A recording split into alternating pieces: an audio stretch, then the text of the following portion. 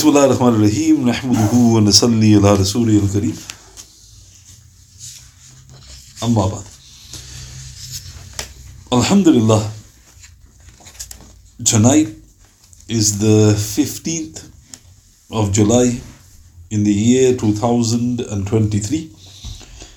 And Alhamdulillah, we moved on to the 82nd night that we're going through the illustrious and blessed life of the eminent companion, Sayyidina Abdullah Ibn Masood radiyallahu. And I've reached a point where I've mentioned he's been appointed as the chief Qadi of Kufa.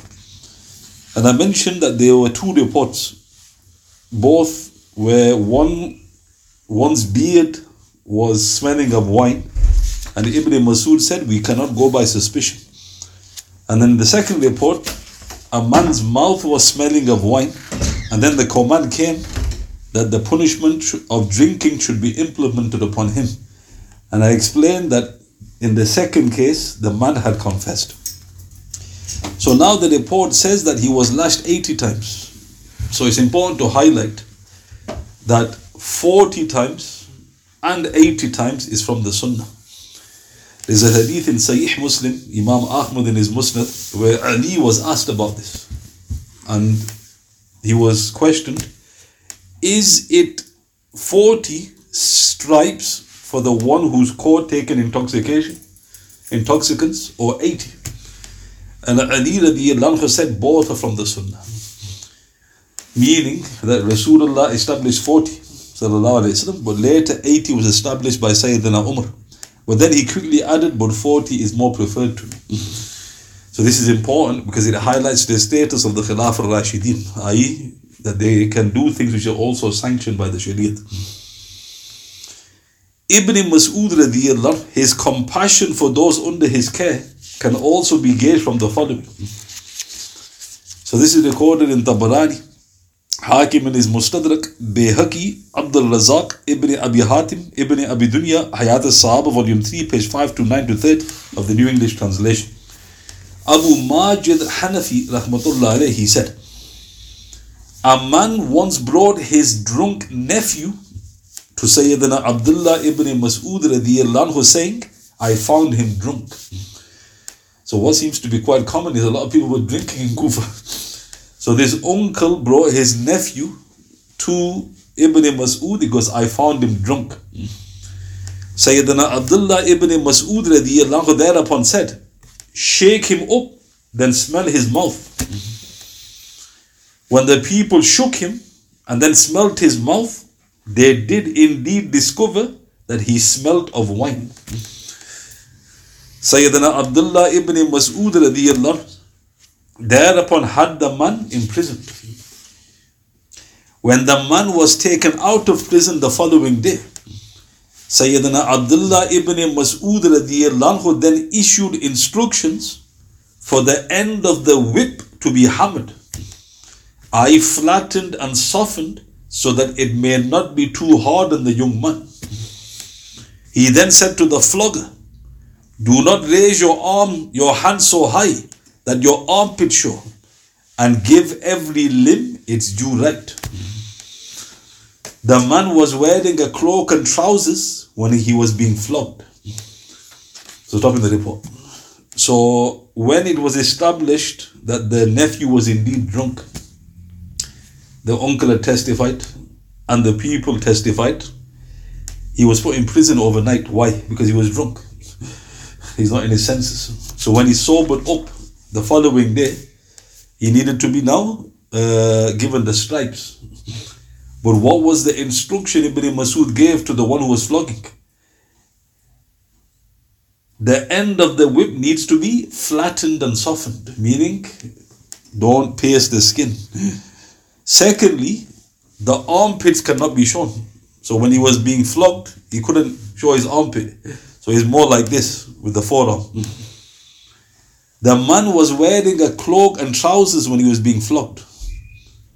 Sayyidina Abdullah Ibn Masood radiyallahu anhu thus had the man flogged lightly in this way and set him free.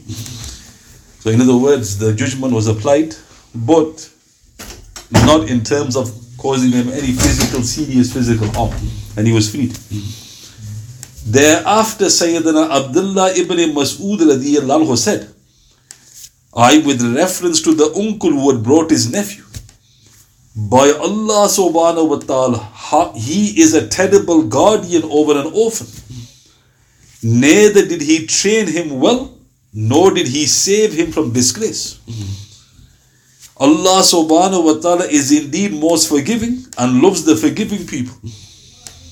However, it is improper for a governor not to enforce a corporal punishment when the case is brought before him. So now, stopping the report, he's now spoken about the uncle. So don't forget, the uncle brought the nephew. And he said, what a terrible guardian. So was he praising him? No. Then he said, neither did he train him, nor did he save him. So first of all, educate him. And if you can't educate him, why have you disgraced him? Because you've done, like we say, a double whammy. Then he said, Allah Ta'ala is the most forgiving. But once you bring it to the governor or to the authority, it has to now apply the punishment. Then he explained, Abdullah Ibn Masood radiyallahu anhu, the first Muslim whose hand was cut off for theft was a man from the Ansar who was brought before Rasulullah sallallahu alayhi wasallam. This saddened him so much, sallallahu alayhi wasallam, that it appeared as if dust had been thrown over his face. So the first person whose hand was cut through due process, after his hand was cut, was Rasulullah happy? No. Because he looked really grieved, as if dust was thrown over his face. Someone thereupon asked, Ya Rasulullah sallallahu alayhi wasallam, it appears as if this is extremely hard upon you. So they were querying this because this is the command of Allah subhanahu wa ta'ala. So obviously, have we missed something? Allah Ta'ala has ordered the thief's hand to be cut after the proof is established. You've applied the command of Allah subhanahu wa ta'ala, and yet you look like you're sad. So then they said, like we say, what have we missed? The Prophet sallallahu alayhi wasallam said, what is there to prevent me from being upset when you people are assisting in shaitan against your brother? Meaning, by not forgiving him, rather than demanding that he be punished. Allah subhanahu wa ta'ala is indeed the most forgiving, and he loves to forgive. However, it is improper for a ruler not to enforce corporal punishment when the case is brought before him. So stopping the report, what caused the grief? Rasulullah sallallahu alayhi wasallam was saying, why did you bring him to me? Because Allah Ta'ala would have forgiven him. And look what he said. Now this is what people don't mention about the hudud. The Prophet sallallahu alayhi wasallam said, when you people are assisting in shaitan against your brother. Now think about that. By bringing him to the Prophet, who were they helping? Shaitan. How? Because you didn't forgive him, you wanted him to be punished. So what does that tell you about hudud? We're not after people getting stoned to death. We're not after hands being cut. That is the end result. Forgive amongst yourselves. Repent to Allah subhanahu wa ta'ala. But if you bring it, like the Prophet sallallahu alayhi wasallam said, to the ruler, it is then improper for him not to enforce the command. Then Rasulullah recited the following verse, sallallahu alayhi wasallam, in Surah An-Nur, Surah 24, verse 22. A'udhu billahi minash shaitanir rajim. وَلْيَعْفُوا وَلْيَصْفَحُوا أَلَا تُحِبُّونَ أَن يَغْفِرَ اللَّهُ لَكُمْ وَاللَّهُ غَفُورٌ رَحِيمٌ. They should rather forgive, erase and overlook. Do you not love that Allah subhanahu wa ta'ala forgive you? Indeed, Allah subhanahu wa ta'ala is the most forgiving, the most merciful. Look how beautiful. That is a direct tafsir of a verse by who? Rasulullah. Can there be any greater tafsir of any verse? So what does Allah subhanahu wa ta'ala say? You should erase and forgive and overlook. Then he says, أَلَا تُحِبُّونَ أَن يَغْفِرَ اللَّهُ لَكُمْ. Do you not love that Allah Ta'ala forgives you. So what's Allah Ta'ala telling you? If you forgive, erase, overlook, I will forgive you. Indeed, Allah Ta'ala is the most forgiving, the most merciful. So what was the Prophet telling them? You lost the golden opportunity. The man, he committed theft. You could have said, look, ask forgiveness. Don't worry, we won't take it to the authorities. By taking that approach, Allah Ta'ala would have forgiven you. But you brought it to the authorities. So now who related that? That was Ibn Masood narrating that. Why did he narrate this incident? Because of the uncle who brought his nephew. He goes, what a terrible guardian. Neither did you train him, nor did you save him from disgrace. In other words, haven't you learned anything? But I have to apply the command because I'm the chief qadi. So note, this is such an important report when it comes to hudud. You understand hudud? Now that verse, which is interesting, Surah 24 verse 22, it was actually revealed about which companion? Anybody know? That verse was actually revealed about a Sahaba. Which companion? No, not Wahshi. It was revealed about Abu Bakr Siddiq. So why, mashallah, was Abu Bakr Siddiq? Why was that verse revealed about Abu Bakr Siddiq? Because just prior to it, there was 10 or so verses that were revealed about the innocence of Aisha. She was slandered. They said, A'udhu Billah, she committed adultery. Allah Ta'ala revealed those verses declaring her innocence. There was a man who was a cousin of Abu Bakr. He was a Badri. So he's going to Jannatul Firdaus. His name was Mistah. But he was quite destitute. So Abu Bakr, out of his kindness, he would look after him. Give him some financial assistance. But when he found out that Mistah had contributed towards the slander of his daughter, he goes, by Allah, I'm not going to give him anything. When he said that, Allah Ta'ala revealed this verse. He goes, let not those who are graced with, bestowed with grace and amplitude, that they should swear not to forgive. Rather, they should forgive, erase and overlook. Do you not love that Allah Ta'ala forgives you? Indeed, Allah Ta'ala is most forgiving, the most merciful. And then Abu Bakr Siddiq, he goes, I will definitely give him. He completely, broke the oath, and he goes, and one report, that's in Bukhari and Muslim, that hadith. In Tabarani, Abu Bakr said, he doubled his expenditure. So that was the reason for that revelation. Now what's amazing, that was the reason, and yet now Rasulullah has taken it out of another context. Why? Because the Quran is like this. It's got multiple meanings, but you need to go through authority. So the Prophet was saying here, don't bring it to the authorities. Forgive amongst yourselves. Now also about this verse, another secret. It is also most informative that Abdullah Ibn Mubarak from the Salaf, rahmatullah alayh, he recited this verse, Surah 24 verse 22. He commented, this is the verse in the book of Allah subhanahu wa ta'ala which gives the most hope. That's all he said. This is the verse in the book of Allah subhanahu wa ta'ala which gives the most hope. This is in Sahih Muslim number 7020. What did he mean by that? For who is more gracious than he subhanahu wa ta'ala? And would he instruct you with this and leave it out himself? Look at the deep, we should ponder upon the Quran. So Allah Ta'ala says, do you not love that Allah Ta'ala should forgive you? Overlook, forget, forgive and overlook. So Abdullah Ibn Mubarak was, this is the most hopeful verse. Why? Because if he's telling you to do it, do you think he's going to take us to task? He's going to forgive and overlook. So note, this verse should have a very special place in our hearts. And also there's a report in Imam Ahmad in his Musnad Tabarani. Shaykh al-Bani rahmatullah alayhi stated Sahih in Sahih al-Jami number 6600. Sayyidina Jabir radiyallahu anhu relates that our beloved Messenger said, sallallahu alayhi wa sallam, he who does not show mercy, then no mercy will be shown to him. And he who does not forgive, then will not be forgiven. So what did the Prophet ﷺ say? If you don't show mercy, no mercy will be shown to you. So what does that tell you? By showing mercy, is it a weakness? You say, astaghfirullah, you fruitcake. How can it be a weakness? I'm showing mercy to myself.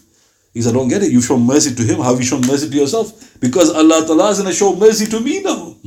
If I don't show mercy, no mercy will be shown to me. And if I don't forgive, I won't be forgiven. So when a person goes, please brother, forgive me, you really haven't got a choice. You say, I've forgiven you, brother. But in your heart you're thinking, I'm only doing that because I want Allah Ta'ala to forgive me. So look how beautiful. That's not a tafsir of this verse. But it actually helps to explain it. Why? Because Allah subhanahu wa ta'ala says in the Quran, forgive and overlook. Do you not love that Allah Ta'ala should forgive you? So the question to pose is, what if I don't forgive and overlook? Then the Prophet explained, you don't show mercy, you will not be shown mercy. You don't forgive, you will not be forgiven. Subhanallah. So now about the hudud, there's a report. So I'll give you the report. The hadith says from our beloved Messenger sallallahu alaihi wasallam, avert the prescribed punishment in case of doubt, for being mistaken in forgiving is better than being mistaken in punishment. This is the hadith. So I'll say it again. What did the Prophet sallallahu alaihi wasallam say? He goes, avert the hudud, the prescribed punishment in case of doubt, for being mistaken in forgiving is better than being mistaken in punishment. This is in Abu Dawood, Tirmidhi, number 1459 and others. So now this hadith is very important. According to Shaykh Albani rahmatullah alayh, referred to Irwa'ul Ghalil, number 2316, 2355. He states all these ahadith with this wording from Rasulullah, they are all da'if. They are not authentic. Except the following statement from the noble Abdullah Ibn Masood. So this he said is authentic. What did he say? Radiyallahu. Avert flogging or executing the Muslims as much as you can. Avert flogging or executing the Muslims as much as you can. This is in Abee Shaibah in his Al-Musannaf 11-70 to 72 and is graded Hasan. So now this is important. So why should we be careful here? Because you shouldn't attribute it to the Prophet. If you say the Prophet said, sallallahu alayhi wasallam, avert the prescribed punishment in case of doubt, for being mistaken in forgiving is better than being mistaken in punishment, nothing wrong with that. But you shouldn't have said it's from the Prophet, because it's not authentic, sallallahu alayhi wasallam. But what you can say is, but from Ibn Masood, virtually the same words were said. He said the same in meaning. Avert flogging or executing the Muslims as much as you can. So now what does that mean? Thus, we should strive to inculcate the divine attribute of Al-Sattar, the concealer. So as for our loving Lord subhanahu wa ta'ala to do the same to us for our countless sins. Subhanallah. One of the great names of our Lord is As-Sattar, the concealer. What's he concealing? He's concealing our failings. So if we conceal the failings of others, Allah Ta'ala will forgive us. So now, look at the word. Even though it's not authentic from the Prophet sallallahu alaihi wasallam, the meaning is true. Being mistaken in forgiving. So how is that better than being mistaken in punishment? So very simply, if you take a person's hand off and you were mistaken, can you undo that? But if you made a mistake in forgiving, it's not a big thing. So the meaning also logically makes sense, because once you start applying the hudud, you can't take it back. So the wisdom here is try to find a way out to avoid the hudud, because if you make a mistake in forgiving, you made a mistake after all is said and done. It's still better for you than making a mistake after applying the hudud. So why is this important? Because the unbelievers are fond of quoting the verses of hudud. Because do you still believe in stoning to death? You still believe in hand being caught? This is 2023. And then because Muslims are so distant from the Quran and Sunnah, they don't know what to say. So our response to that is, we don't want hands to be caught. Far from it. We don't want people to be stoned to death. Because, but it's in your books. Because yes. But it's not, obviously you're not a Muslim, so we need to explain to you. We are not, in fact, we go an extra mile to stop the hand from being caught. to stop a person from being stoned. And if you look at the commands before that takes place, whose hands are going to get caught? How many people got stoned in the time of the Prophet? It were only the ones who confessed. There weren't anybody who we caught him. Well, show me. So it's so difficult to get to that. So it's a deterrent. That's the way to look at the hudud. It's a deterrent. Why? Because if it does fall into the slot of the hudud and you have to witness it, that is a powerful deterrent. So note again, very important to highlight this. We're not after hands being caught, people getting stoned. But yes, that is in the books. But to get to that stage is so very difficult. And this is important to highlight. And then you can quote this report to explain this. And look at Ibn Masood. He wasn't happy. He goes, what a bad, caretaker. You didn't educate him, nor did you protect him. So again, note how many of us fall into that category. We don't educate our children and we don't protect them. At least, okay, you haven't educated. Now protect them at least. You can't even do that. Astaghfirullah. After leading the Ummah with untiring love and care for over a decade, the Amir al-Mu'mineen Sayyidina Umar radiyallahu was ultimately blessed with martyrdom. Indeed, his martyrdom had a truly devastating impact upon Abdullah Ibn Masood radiyallahu. So what did he say? In Ibn Saad in his Tabaqat, volume 3, page 372, Hayat al-Sahaba, volume 3, page 605 of the New English Translation, Abu Wa'il radiyallahu anhu, he said, Sayyidina Abdullah ibn Masood radiyallahu once came to us and was then given the news of Sayyidina Umar's martyrdom. Somebody brought the news to him because Umar's got martyred radiyallahu. Subhanallah, I have never seen him weep more or so much than on that day. And I have never seen him more dejected. He then said, after sobbing his heart out, by Allah subhanahu wa ta'ala, I would have even loved a dog if I knew that Umar loved it. By Allah subhanahu wa ta'ala, I am certain that even the thorny trees are distressed by the death of Umar. Subhanallah. So let's look at this authentic hadith in Ibn Sa'ad in his Tabaqat. So somebody's brought the tragic news. He's in Kufa. He goes, devastation. Because what's happened? His Amir al-Mu'mineen has been martyred. Look what Abu Wa'il said. I have never seen him weep so much. So how many times has he wept? He wept over the Quran, wept over Rasulullah's hardships, wept over, so many things. I have never seen him weep so much. In other words, because he couldn't stop crying. And then he says, I never saw him more depressed. Now what does that tell you about Umar? We don't know who he is. We just think, mashallah, gonna for those, mashallah, gonna be chips. You don't realize what destruction's taking place. Yeah, he's gonna fill those, but I'm talking about us. What can happen to us now? Then he said, if he loved a dog, I would have loved it. So what was he telling you there? He was telling you, question him. Which dog was it? Don't you know the hadith of the Prophet? Dogs are bad, kill them. Right? All these black dog is shaitan. They start quoting hadiths and he goes, well, doesn't Umar know that? He goes, if you loved a dog, I loved it. No questions. Meaning, I follow him without question. Then he said, I am certain that even the thorny trees were distressed by his martyrdom. So in other words, he was devastated. Because you don't know what's happened. Say that Umar has been martyred. And to add this few details, in Haakim in his Mustadrak, Malik ibn Dinar, what did he say? Rahmatullah alayh. Even the mountains wept upon his death. Even the mountains wept upon Sayyidina Umar's martyrdom. How did he know that? He's from the Salaf. Hasan al-Basri, what did he say? Rahmatullah alayh. In Ibn Sa'ad in his Tabaqat 3-372. Any household which did not feel his loss is indeed a bad household. Subhanallah. Any household which did not feel his loss is indeed a bad household. Question. How many bad households are there? They don't even know who Umar is. Who, brother Umar? Who's Umar? Umar. He's got grosses. No, not him. Umar radiyallahu anhu.